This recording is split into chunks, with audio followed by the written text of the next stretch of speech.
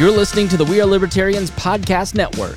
Find all of our shows at wearelibertarians.com. Was America founded on oppression? Or have we always strived towards a higher ideal? This is Caleb Franz, host of Profiles in Liberty, and I am very excited to let you know that the second season of the podcast is now airing. Every Thursday, join me on a journey of discovery as you hear about the men and women who fulfill the promise of 1776. Season 2 of Profiles in Liberty, The Equalizers, is now airing exclusively on the We Are Libertarians Podcast Network. This is Chris Spangle, host of Liberty Explained and We Are Libertarians. And when you first become a libertarian, it's really confusing. There's all these new ideas that you've never heard presented by all these people that you don't know, and it can be so hard to grasp all that quickly. But we've got you covered. Go to libertyexplained.com. We're going to break down issues. You can search the tags and find out something quickly, watch a video, or listen to a podcast from some of the top experts in libertarianism. And we also have video playlists that we've collected and a list of the top podcasts. And we even have a podcast ourselves with Julia Geyer, Levy Rainey, and myself, where we answer your questions about libertarianism. So go check it out right now, libertyexplained.com. Hey everybody, it's Chris Spangle. Thanks so much for tuning in to the Chris Spangle Show. This was originally a bonus episode for our patrons, but I really liked it. I've got something to say. So there's a little bit more personal stuff in here than I would normally put in the public feed, but that's what you get with the bonus show. So support the show right now by joining up at Patreon at joinwallplus.com. And I hope you get something out of this message, and I hope it inspires you to take action. Thanks. Yeah, you sound good. Is that a Rogan mic? It's a Shure. Yeah, the Shure 7B. It's not the 7B. It's the MV5, I think. The new one that came out that's USB and Oh, XLR. okay. I think Nichols has that. You might pull it a little tighter to you even. I gotta redo some things, but yeah. There you go. Okay. But then I got the Focusrite mixer that you guys recommended. Which is great. It is. I feel like first one I bought was so bad. I told you, don't buy Pyle. Behringer can be okay, but Pyle is like the house brand at Radio Shack quality. It's like TCL. So you deserve Sony or Samsung. Man, I feel like dog crap. I hope I make it. If I don't, I'm the first person to die from an ingrown hair. I don't know if you can see this back here. How bad does it look? You got a little bit of a red spot. Yeah, it's very, very painful. I didn't sleep at all last night. I passed out at the gym today, because not because of blood pressure or diabetes or anything, but because I sat and Googled staph infection, and I stressed myself out so much I had a panic attack, the first one in years. And everybody that listens to this show knows I'm a hypochondriac. And so my grandfather, I don't know how many people know this, Reinhold, but my grandfather lost his leg in 1989 when I was 3 from a staph infection.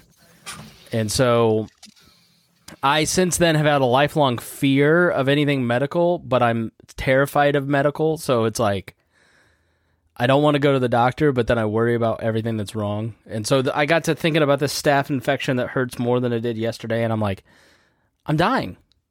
It's over. Accessing that old trauma. So I passed out. I woke up and I threw up in the bathroom of the YMCA, the tuna fish sandwich that I had for lunch. So it was not good. Not going to lie to you. Well, I can commiserate. A couple of days ago, I noticed some blood in my urine, so that was another. Oh no! That's a fine time. What happened? Fun time. It was just it's a thing that happens to guys when they get older. Is it just a thing, or do you have kidney stones, or are you dying? Oh, I've had kidney stones forever. My first kidney stone was in my 20s. So yeah, I've had kidney stones. Plus, I've got BPH, which is, causes sometimes you get some stuff like that happen. But it's not. It was just a momentary, and it wasn't prolonged, so it's nothing to worry about. It's not like a. Well, this, that's why my voice sounds weak. I took a nap. I definitely feel like I'm sick, but I'm not sick. So, So if I sound weak, but I'm still here. I didn't cancel on you guys. We recorded 2 new Liberty Explained, me and Julia earlier, and all that good stuff. So stay tuned for that. Tonight I want to talk a little bit about civil society, and you're probably like, what the hell is that? Which I will add this here. Shit. All right, hold on. I may have to cancel this out here. So let's see what happens. It won't let me share my screen if I don't do this thing. All right, I'll be back. Do you need an escape from the average, predictable, stressful environment you can't pull your head out of? Subscribe to On the Run with Remzo W. Martinez. From discovering how to take bold steps to become freer sooner than later, to obscure and wild topics sure to expand your view of the world, twice a week you'll go on an audio adventure where you'll think hard and laugh harder. Listen to On the Run with Remzo W. Martinez, part of the We Are Libertarians Network. Check out the Boss Hog of Liberty podcast on the We Are Libertarians Network. Jeremiah Morrill, Dakota Davis, and a rotating cast of guest hosts join you every week from our beautiful Henry County, Indiana studio. We talk national, statewide, and local politics, sports, pop culture, and everything we find interesting. Guests from state senators, economists, authors, comedians, and your local fools. Catch us live on Facebook or in your iTunes feed.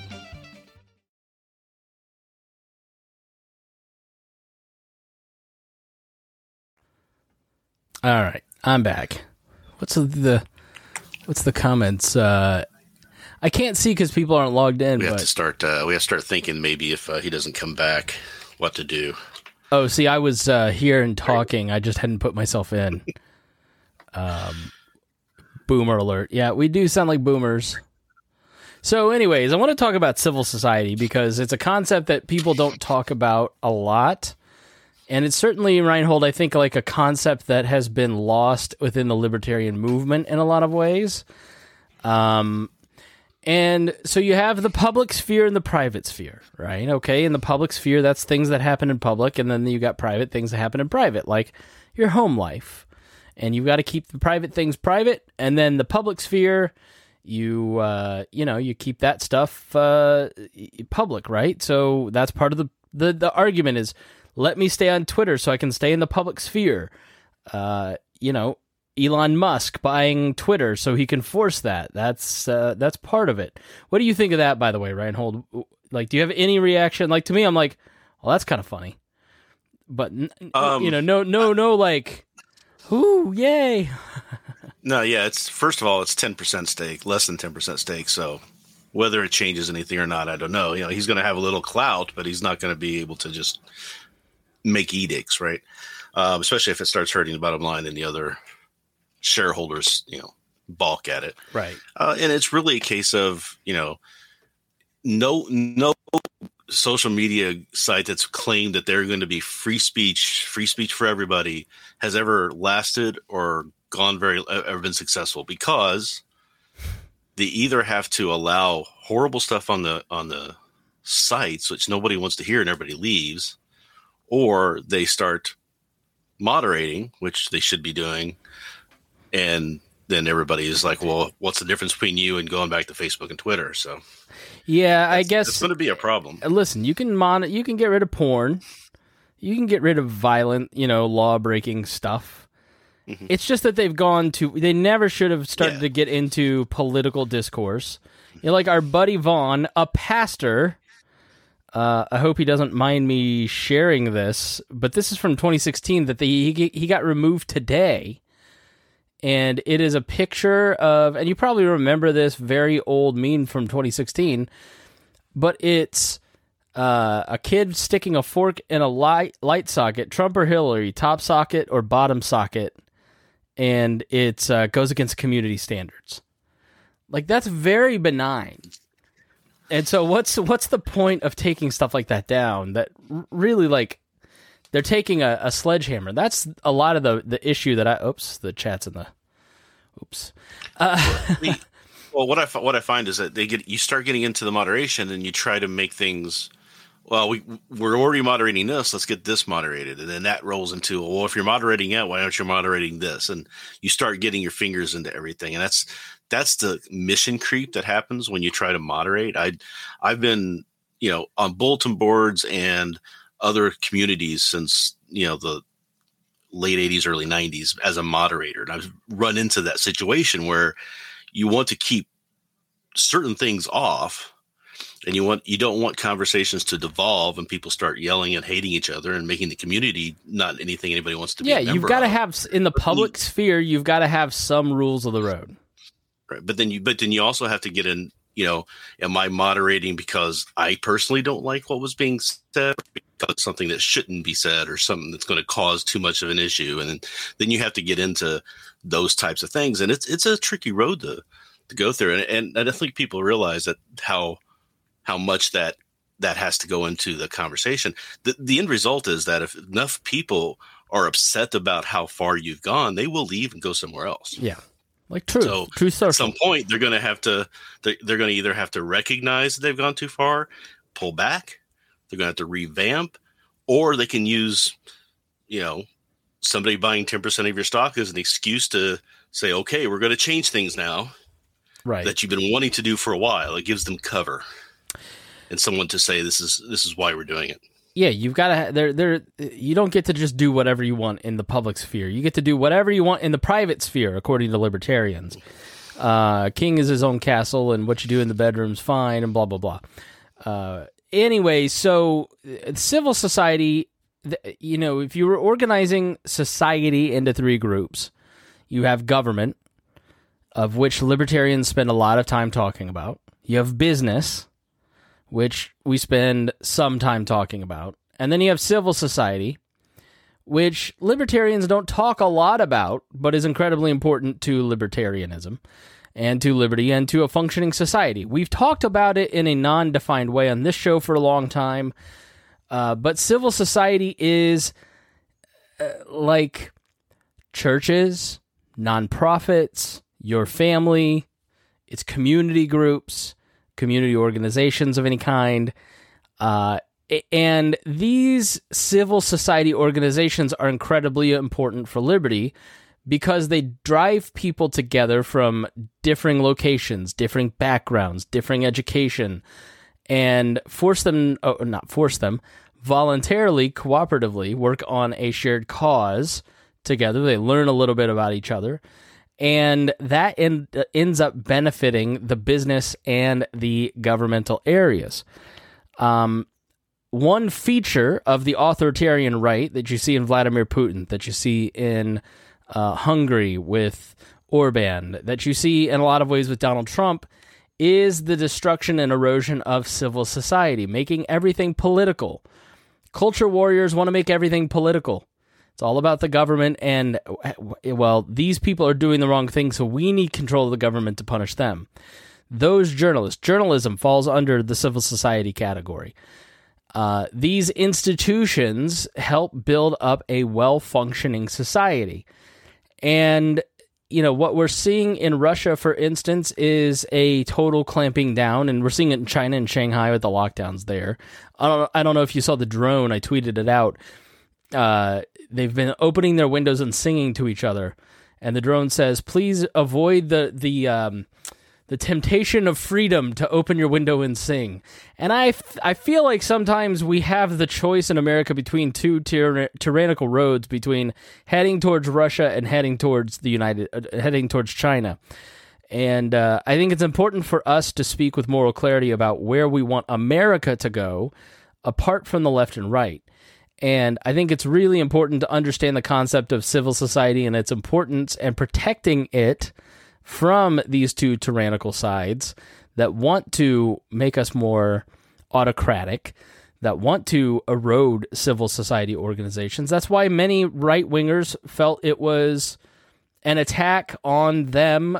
It was a negative to close down churches during COVID because it's an attack on civil society. Trump attacking journalism all the time. It's why a lot of left-wingers find that offensive, because these parts of civil society are important to them. But ultimately, all of these different societal organizations and functions are important to all of us. And that is part of classical liberalism, aka libertarianism, is protecting the different interests, even though you may not be interested in it, even if you feel that it is somewhat of a threat. If it is a private organization, if it is a private function, you're not to touch it. Do you feel that I have summarized it well, Reinhold? What did I miss? What did I get wrong? Well, the only thing I would think of is that it's not that you don't touch it, it's that you don't touch it with force or use of the government. It's if you disagree with what a civil organization is doing, you can boycott them. You can, try not to want to be a part of what they're doing. That's how society kind of works itself out for the most part.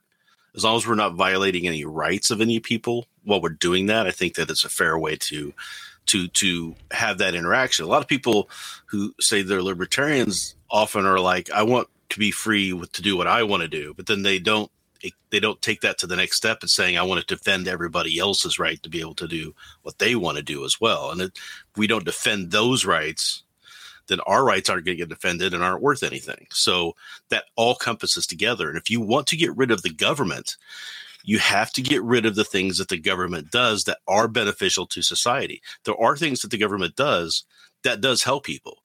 They're doing it the wrong way. They end up hurting more than they help. They shouldn't be doing it that way.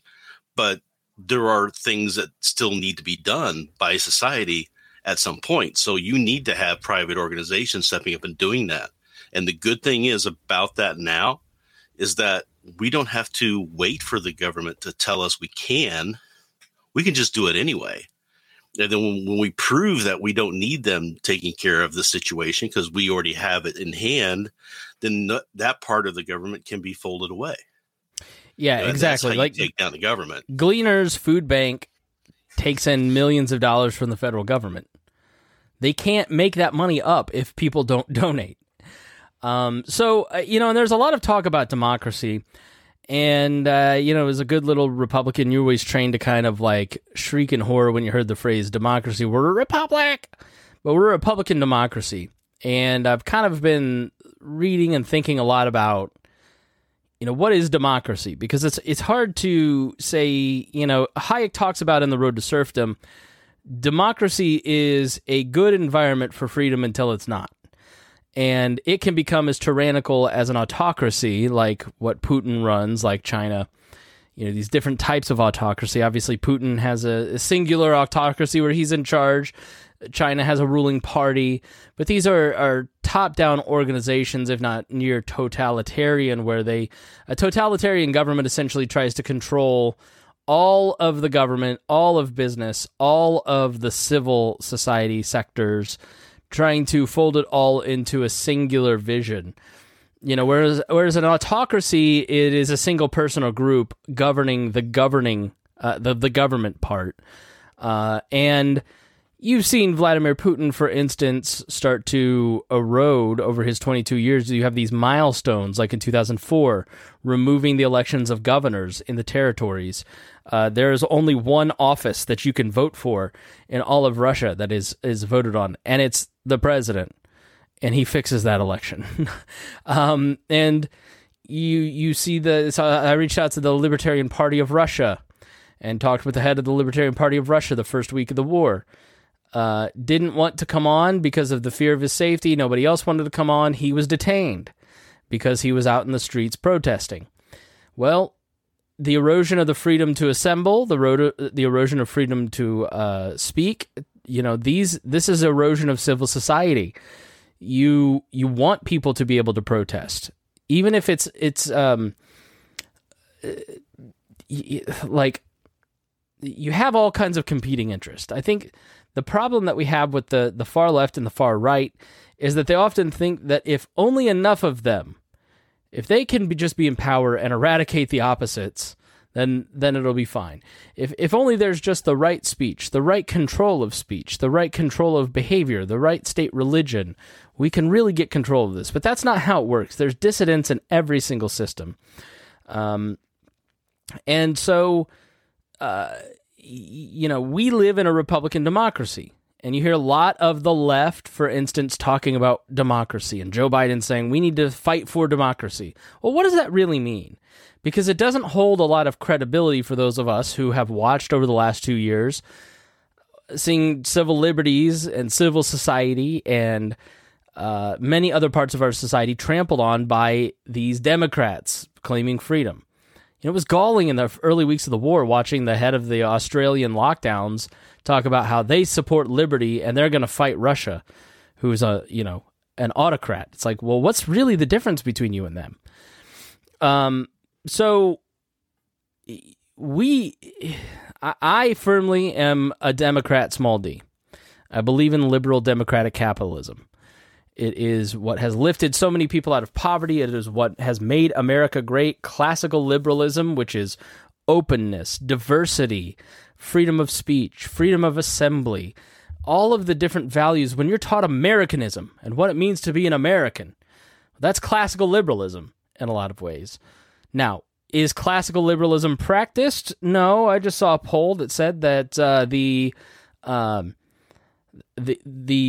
lifting of COVID restrictions on immigrants is a huge mistake according to a vast majority of Americans. So not necessarily valuing openness and diversity and freedom of movement and other things, but these ideals that we aspire to. The reason that we all became libertarians are held and embraced within true democracy.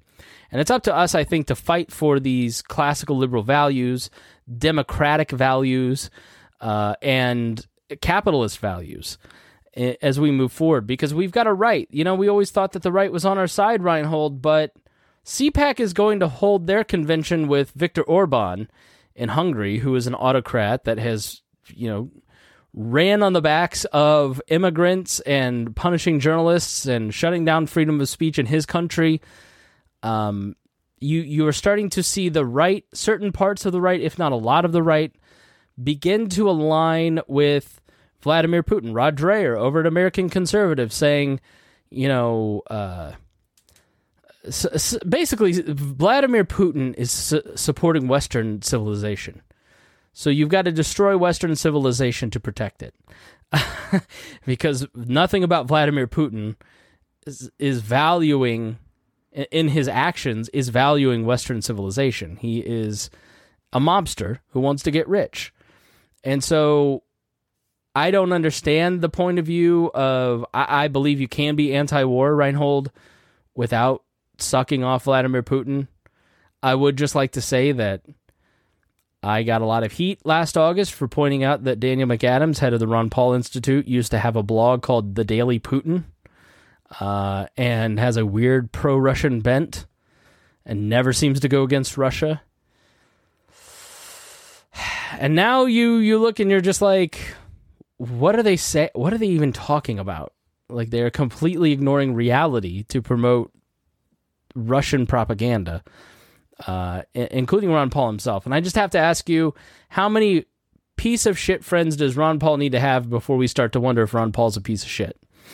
Just something you should ask yourself. So I'm for. And I know we're all supposed to be like both sidesism and, what about this and what about that? But at the end of the day, I'm not supporting my own government's tyranny. But in doing that, I'm not going to support another government's tyranny. We should be looking at Vladimir Putin, Viktor Orban, China, the American government, Canada. Like, we should be as against their cracking down on libertarian principles as we are against our own country. So I know I've referenced to you, Reinhold, but please pull me out of this monologue. Thank you. Well, and first of all, a lot of people say we shouldn't be trusting politicians. Well, if you're not supposed to be trusting politicians, what makes you think these politicians are good as opposed to those other politicians, right? They're all going to be bad because they're all authoritarian. It's a lot of people are saying that we should support DeSantis in Florida. It's like, but he's an authoritarian, and you made the distinction of an authoritarian being that they try to control everything, and I contend that it's not necessarily that they try to control everything; it's that they think they have the power to. just because they're benevolent in certain areas that you happen to agree with doesn't mean that they don't think they have the right to actually do that if they thought it was the way to get them reelected. Ron DeSantis would do it in a heartbeat. Has a huge penchant for using the state to force other people to live the way he thinks. Mm-hmm. Right. I mean, he was so against the lockdowns, which was good, but then he was ordering businesses that they couldn't lock down on their own volition, which is super authoritarian. It's against private property rights. You can't have that. I get that you agree that you like that he pushed back against the lockdown state, but you don't replace it with just as bad. Right. Yeah. And that's what he was doing. And this whole kind of, I see a lot of people who are against the stuff that is happening on the left to the point where they will forgive everything that the right is doing. And the people on the right who think that the right is doing happening over in the far left. And you can't do that. You have to have a set of principles and you have to call out what you think is wrong when it's wrong. Yeah. And that's how you become consistent, not by just claiming that you're consistent, by actually being consistent. I'm tired of your infighting, but I'm tired of your infighting. And this is something you and I have talked about, because you and I fight with each other more than anybody else in the group, because you're a liberal stooge and I'm correct. But I believe civility and kindness is important. There's a reason we're not going to do shows on certain libertarian topics of the moment out of professional courtesy, out of what is actually important, out of, like I try to be kindness. Like kindness is important to me. But it doesn't mean that you don't think that there are certain things that are wrong and ugly and terrible on your own team. And there's plenty of people doing all that stuff and all that legwork and all that documentation, right? Mm-hmm. But there does come a time where you have to say, like, these things are wrong, this person is wrong, even on my own side. Just constantly crying, let's all be civil, let's all be united, let's all not fight, let's all get along. I don't believe in that. I think you just have to choose your spots. I just don't think you can constantly bludgeon people with it. Well, you have to be able to say, okay, I disagree with this person, but it's an issue that we can agree to disagree on. Yeah. Right. So there's some political things where I can say, I don't agree with you here. I think this is wrong and this is why, blah, blah, blah, blah. But when you start getting into things that are more along the lines of violating people's rights, bullying, those sorts of things, you got to stand up to that sort of thing, right? You have, if that's important to you as a core belief, then you have to push back and say, no, I disagree with this. And people who sit and say, well, we should all just be getting along and letting this go, you're letting that define the movement that you are associated with.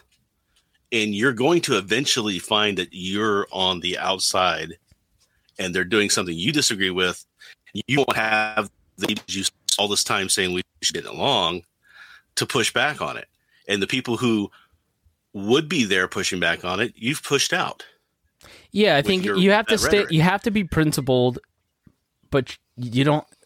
Being principled doesn't mean you're weak. I guess I don't know how to put it. But what we're really talking about is democratic values, right? Like having a clear vision of where we ought to go and how things ought to operate, speaking up about those values, but also respecting that other people may disagree. So there's, I'm test piloting an episode for you guys, okay? I mean, I've been thinking about this stuff for 6 months or more, maybe since January 6th even. If the right is going to an authoritarian right position similar to Putin, similar to a more fascist state, and I'm not going with them, then what do I believe? And I know that I believe in classical liberalism, libertarianism. I know I believe in capitalism. I know I believe in democracy. But I also recognize that a lot of the people that are on that same side are statists, right? So how do we start to craft a vision of a libertarian movement that no longer embraces bigotry, no longer embraces bullying, no longer embraces this false machismo that is used to get in other people's faces because of their own insecurities? This libertarianism that is listen, I left the Republican Party in 2008 because I disagreed with them on immigration and gay rights. I thought they were wrong. I thought it was bigoted.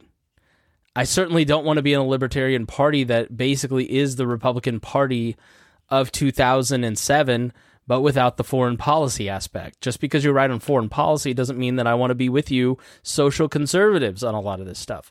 I live a socially conservative life. My wife and I waited till marriage to have sex, okay? We go to church every Sunday.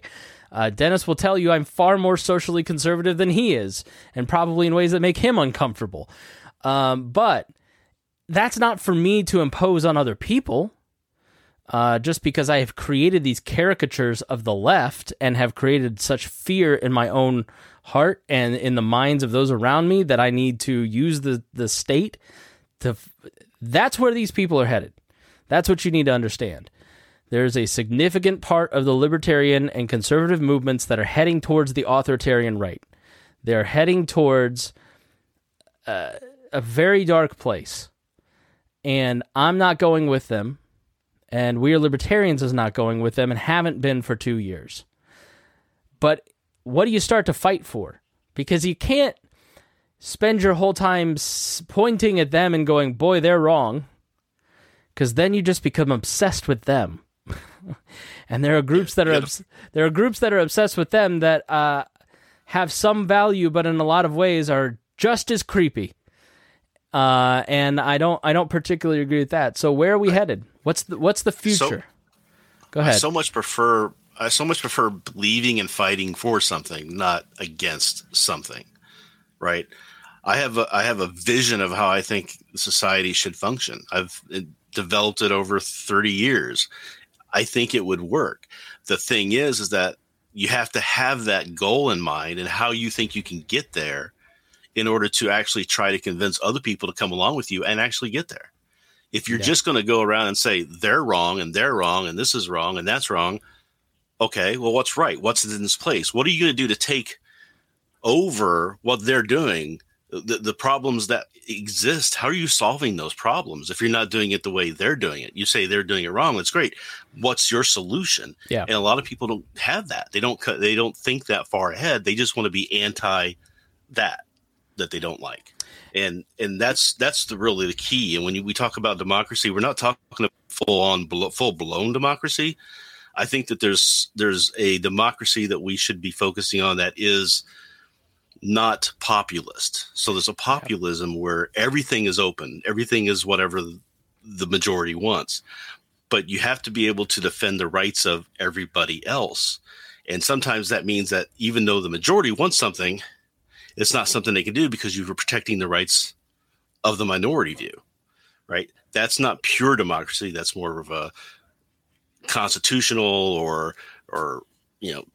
Republican, or however you want to say it. There's a definition there that is above and beyond straight populism. Now, I see a lot of people on the authoritarian right start heading down into the populist route, which takes them right into the worst parts of the right, and that's a scary thing to get into. I need to beat up on trans people to sell my razors. I need to create fear in you about leftists to get you to buy into what I am saying. So I'm going to create caricatures.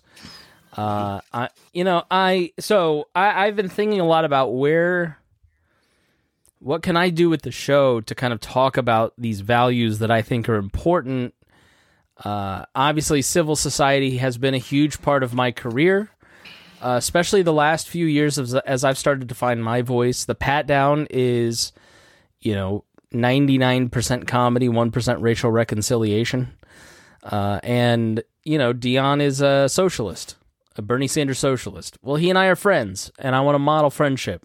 between a libertarian and a Bernie socialist. Like, he thinks I am a Mises Caucus guy, right? So he thinks, but they're, and having uncomfortable conversations about race and just trying to find the common ground.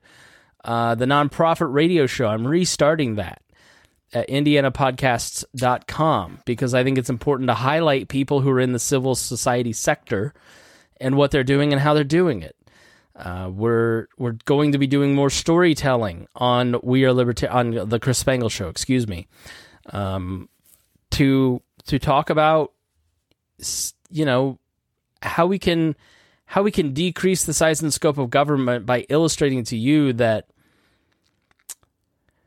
government doesn't help people as much as we all want to think. It makes us feel good that something is doing something for someone.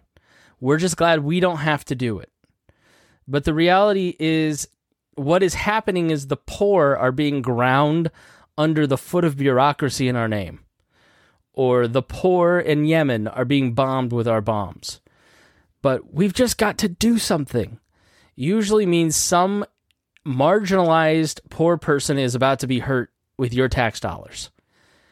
It happens here. It happens in your neighborhood. It happens in your town. It happens in your country, in this world.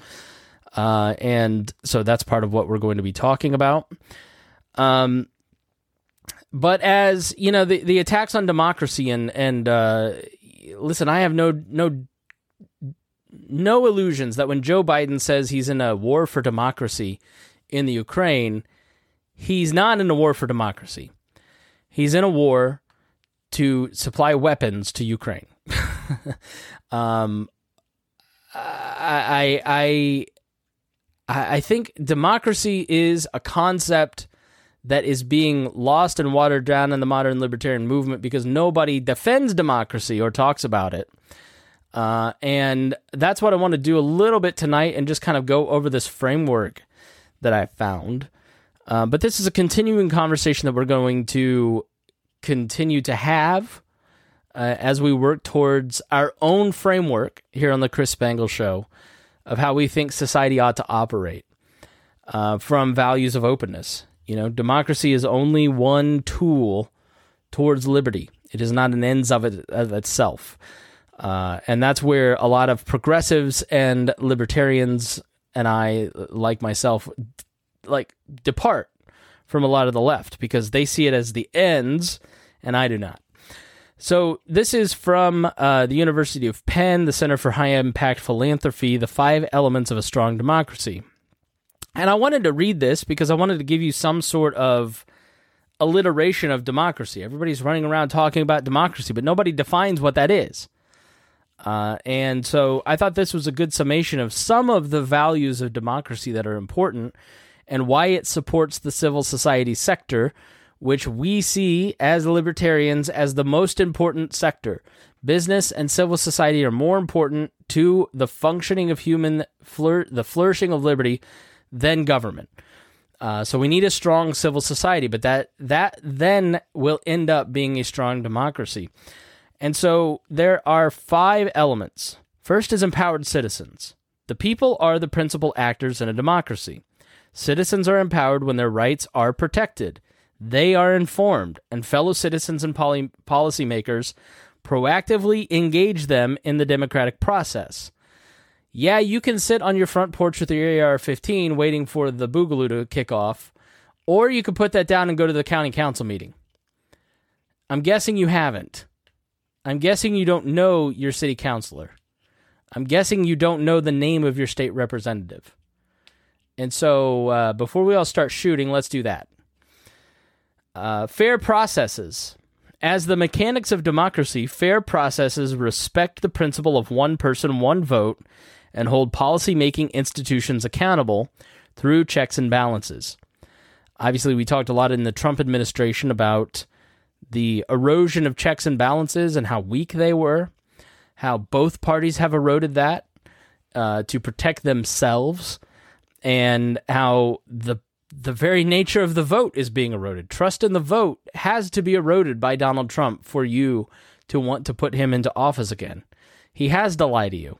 He has to make you think that the vote is rigged. Because if you think that the vote is you and your neighbors counting ballots together under heavy surveillance, which it is, then you're going to find him to be a bullshit artist. So he doesn't want that.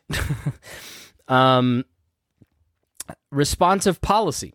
As an output of democracy, responsive policy weighs all citizens' interests and values equally, provides for the common good, and establishes institutions that empower individuals to protect their rights. The libertarian reading of this is that policies that don't respect the rights of the individual are null and void, and we need to be aggressively in our local Republican Democratic bodies, the legislatures, the city councils, fighting against and for legislation revolving around individual rights.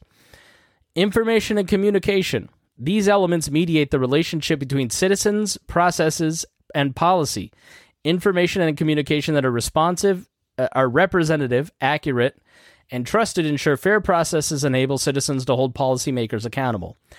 It's hard to find information you trust because so many of the people within the journalistic industry and the politicians that want you to stop listening to them have all let us down. And there is a loss of trust in all sides here for a reason. Social cohesion is the fifth one. A shared sense of purpose and identity is implicit in the enduring phrase, "we the people." A democratic society's members recognize each other's right to a voice in the political process and are willing to collaborate for common ends. So, if you're in this society, I want you to have a voice, even if I disagree with you. And that is in short supply lately. Now, let's go down to, the elements that we just read. There's an indicators, key determinants, what donors fund. Let's talk about the key determinants of, let's say, empowered citizens. What does it look like? Legal rights are protected by courts, sources of information and education on public affairs, civil society organizations that facilitate, are there nonprofits out there working hard? That's done through civics education, community foundations, legal defense funds, training candidates for public office. And I'm sure some of you are listening to this going, this sounds like a bunch of leftist nonsense. Well, the reason that you think that is because so many people on the right have bamboozled you to walk away from all of these different elements of democracy because they're not Democrats, because they want you to believe in their cause. They can save you. You're the victim, and they're the only ones that can help. You can't get out there and fight for yourself. You have no power. The left is too big. It's too powerful. That's bullshit. Show up. Get involved. And reject anybody who is cynical enough to tell you that you still don't have a voice and that you don't have power. Fair processes. Go ahead. I just want to say, if you want to see if you have any power or any voice or not, actually go to one of these meetings of your local city council. Yeah. And see that there's 12 maybe people there at the most, including the actual board. Right. And when they ask for, comments from the people there, get up and say something. You're going to find that you have an impact. You can talk to these people. You can get to know who they are. You go a couple times, they know who you are. They're going to see that you're not crazy and you have concerns, and that might actually impact what they're doing. Yeah. That's how you find out whether you have a voice or not. You just don't go, well, I voted and it didn't work, so. Civil society demands getting off of Twitter. Civil society is not on Twitter. Your Facebook page is not civil society. Civil society is face-to-face human contact and engagement with the people in your community. It is voting rights litigation, government watchdog organizations, it's electoral reform, advocacy, policy research, nonprofit journalism, think tanks, civic tech like online voter registration, it's voluntary associations, it's a political bridge building. These are the things that will make our system better. And there's a lot of people that will tell you this is all not going to work, and it's all been tried, and it's all infiltrated by leftists. And that's because the right gave up. And The fact that the right gave up means that they ceded all of the civil society grounds to the left in so many ways. That's not totally accurate, because they, as the right moves further right, they are alienating members of the right like me, and Dennis even, believe it or not, going, I can't go there with you. And so everybody, if you have a problem with a a popular podcast's his personal conduct, you're a leftist. Well, no, I have values, and you don't. Jealous. Right? You're jealous. So it's the constant erosion of morality that it grates on people. People start to rationalize defending things that they normally wouldn't defend because it's politically expedient to do so. They're heroes, the people who are leading their movement. They can't afford to lose those people. So they can't afford to call out those people. So they have to justify it. They have to rationalize, well, this is different because, or this is why this is happening because. And it becomes victim shaming. It becomes just total hypocrisy in a lot of areas for some of the people who are engaging in that. And it never works out well in the end, because eventually, like, I spent a decade defending the newsletters, right? And Ron Paul. I spent a decade online vehemently defending him. And I got to the point where I said, I cannot defend this anymore. This Russia stuff has to be a break for so many people, not just in the libertarian, but like conservatives, like CPAC going to speak in Hungary. Like, what are your values and principles? Because if you don't start articulating them and thinking about them and talking about them and preserving the language of your own morality, preserving the language of liberty, you're going to lose it. And it will no longer be available to you because you will have forgotten it. Because the goal of tyrannical people is to keep you off balance all of the time. Live in the present. Never think about history. Never think about the history of an organization. Constantly be afraid of the new thing. There's a lot of people on the right that have that exactly right. That's exactly what is happening on a lot of the mainstream media. They want to keep you constantly hyperventilating in fear, because it makes you more controllable, and it makes you lose the language of liberty. And so, when we're constantly arguing, let's take trans sports. I have a definite opinion. Dennis says Reinhold has the exact opposite opinion. But we could spend all of our time arguing about that one issue. But how many people in our state actually does that apply to? 1, 2, right? Whereas inflation impacts everybody, right? Inflation is a huge issue of liberty, of justice, of capital. Like, but people want to keep you divided and galvanized on their side, arguing about these things. I'm not saying that if you're, you're the trans swimmer, that I'm not trying to be dismissive of your experience. I'm sorry. But that's where Reinhold and I disagree, is like, you're a very small minority. And so we've got to focus on some of the bigger issues. So, and then Reinhold, you would say, oh, well, we need to focus on this because if just one person gets hurt, one person. Well, I think you're going to find it's more than just a few people eventually are going to feel comfortable coming out. They don't now. So that's the whole thing there, is that you still have to kind of protect minority rights, even if you don't agree with them. Yeah. Well, sure. All right. Go shut your dog up. So yeah, the reality is that the entire system right now, if you are watching a screen, you are not living in civil society. You're living in some weird alternate reality where people don't exist but do exist. And we are living in this 1984 weird concoction of outrage and 2 minutes hate. And we are letting civil society atrophy. Churches are ceding care for the poor to the government.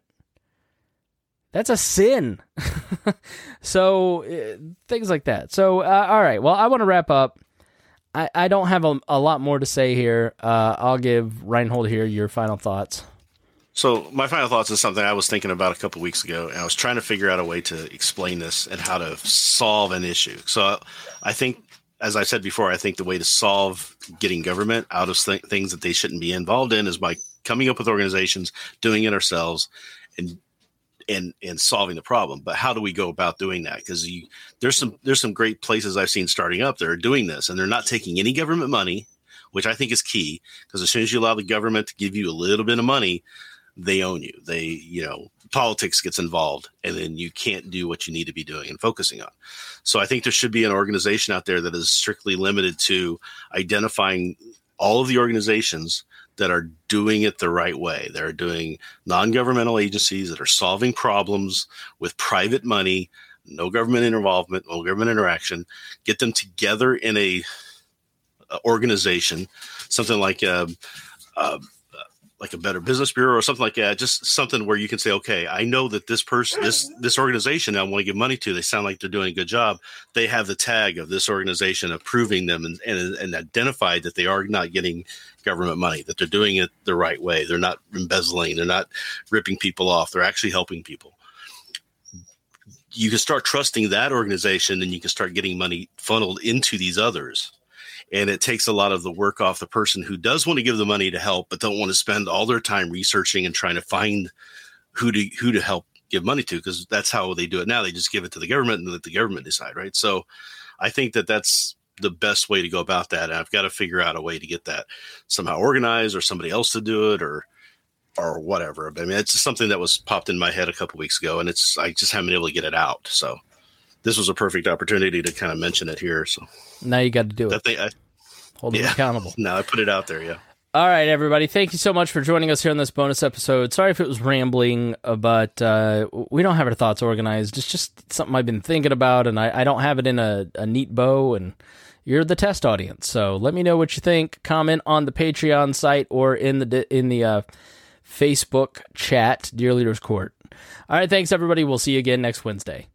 If you want to sound smarter when talking with your friends, our mission at the We Are Libertarians Podcast Network is to inform you about the world in an independent and irreverent way. We take current events way more seriously than we take ourselves. We help listeners understand current events to empower you to improve your life while liberating your community. And in the process, we are building relationships that keep each of us sane. With a group of co-hosts from across the political spectrum, we toss out the screaming heads, put people before political parties. We give you the tools to think differently in a world where there is more than just Team Red and Team Blue. So download all of our shows on any podcast app by searching for We Are Libertarians, and check out my show, The Chris Spangle Show. This is Chris Spangle, host of Liberty Explained and We Are Libertarians. And when you first become a libertarian, it's really confusing. There's all these new ideas that you've never heard presented by all these people that you don't know, and it can be so hard to grasp all that quickly. But we've got you covered. Go to libertyexplained.com. We're going to break down issues. You can search the tags and find out something quickly, watch a video, or listen to a podcast from some of the top experts in libertarianism. And we also have video playlists that we've collected and a list of the top podcasts. And we even have a podcast ourselves with Julia Geyer, Levy Rainey, and myself, where we answer your questions about libertarianism. So go check it out right now, libertyexplained.com.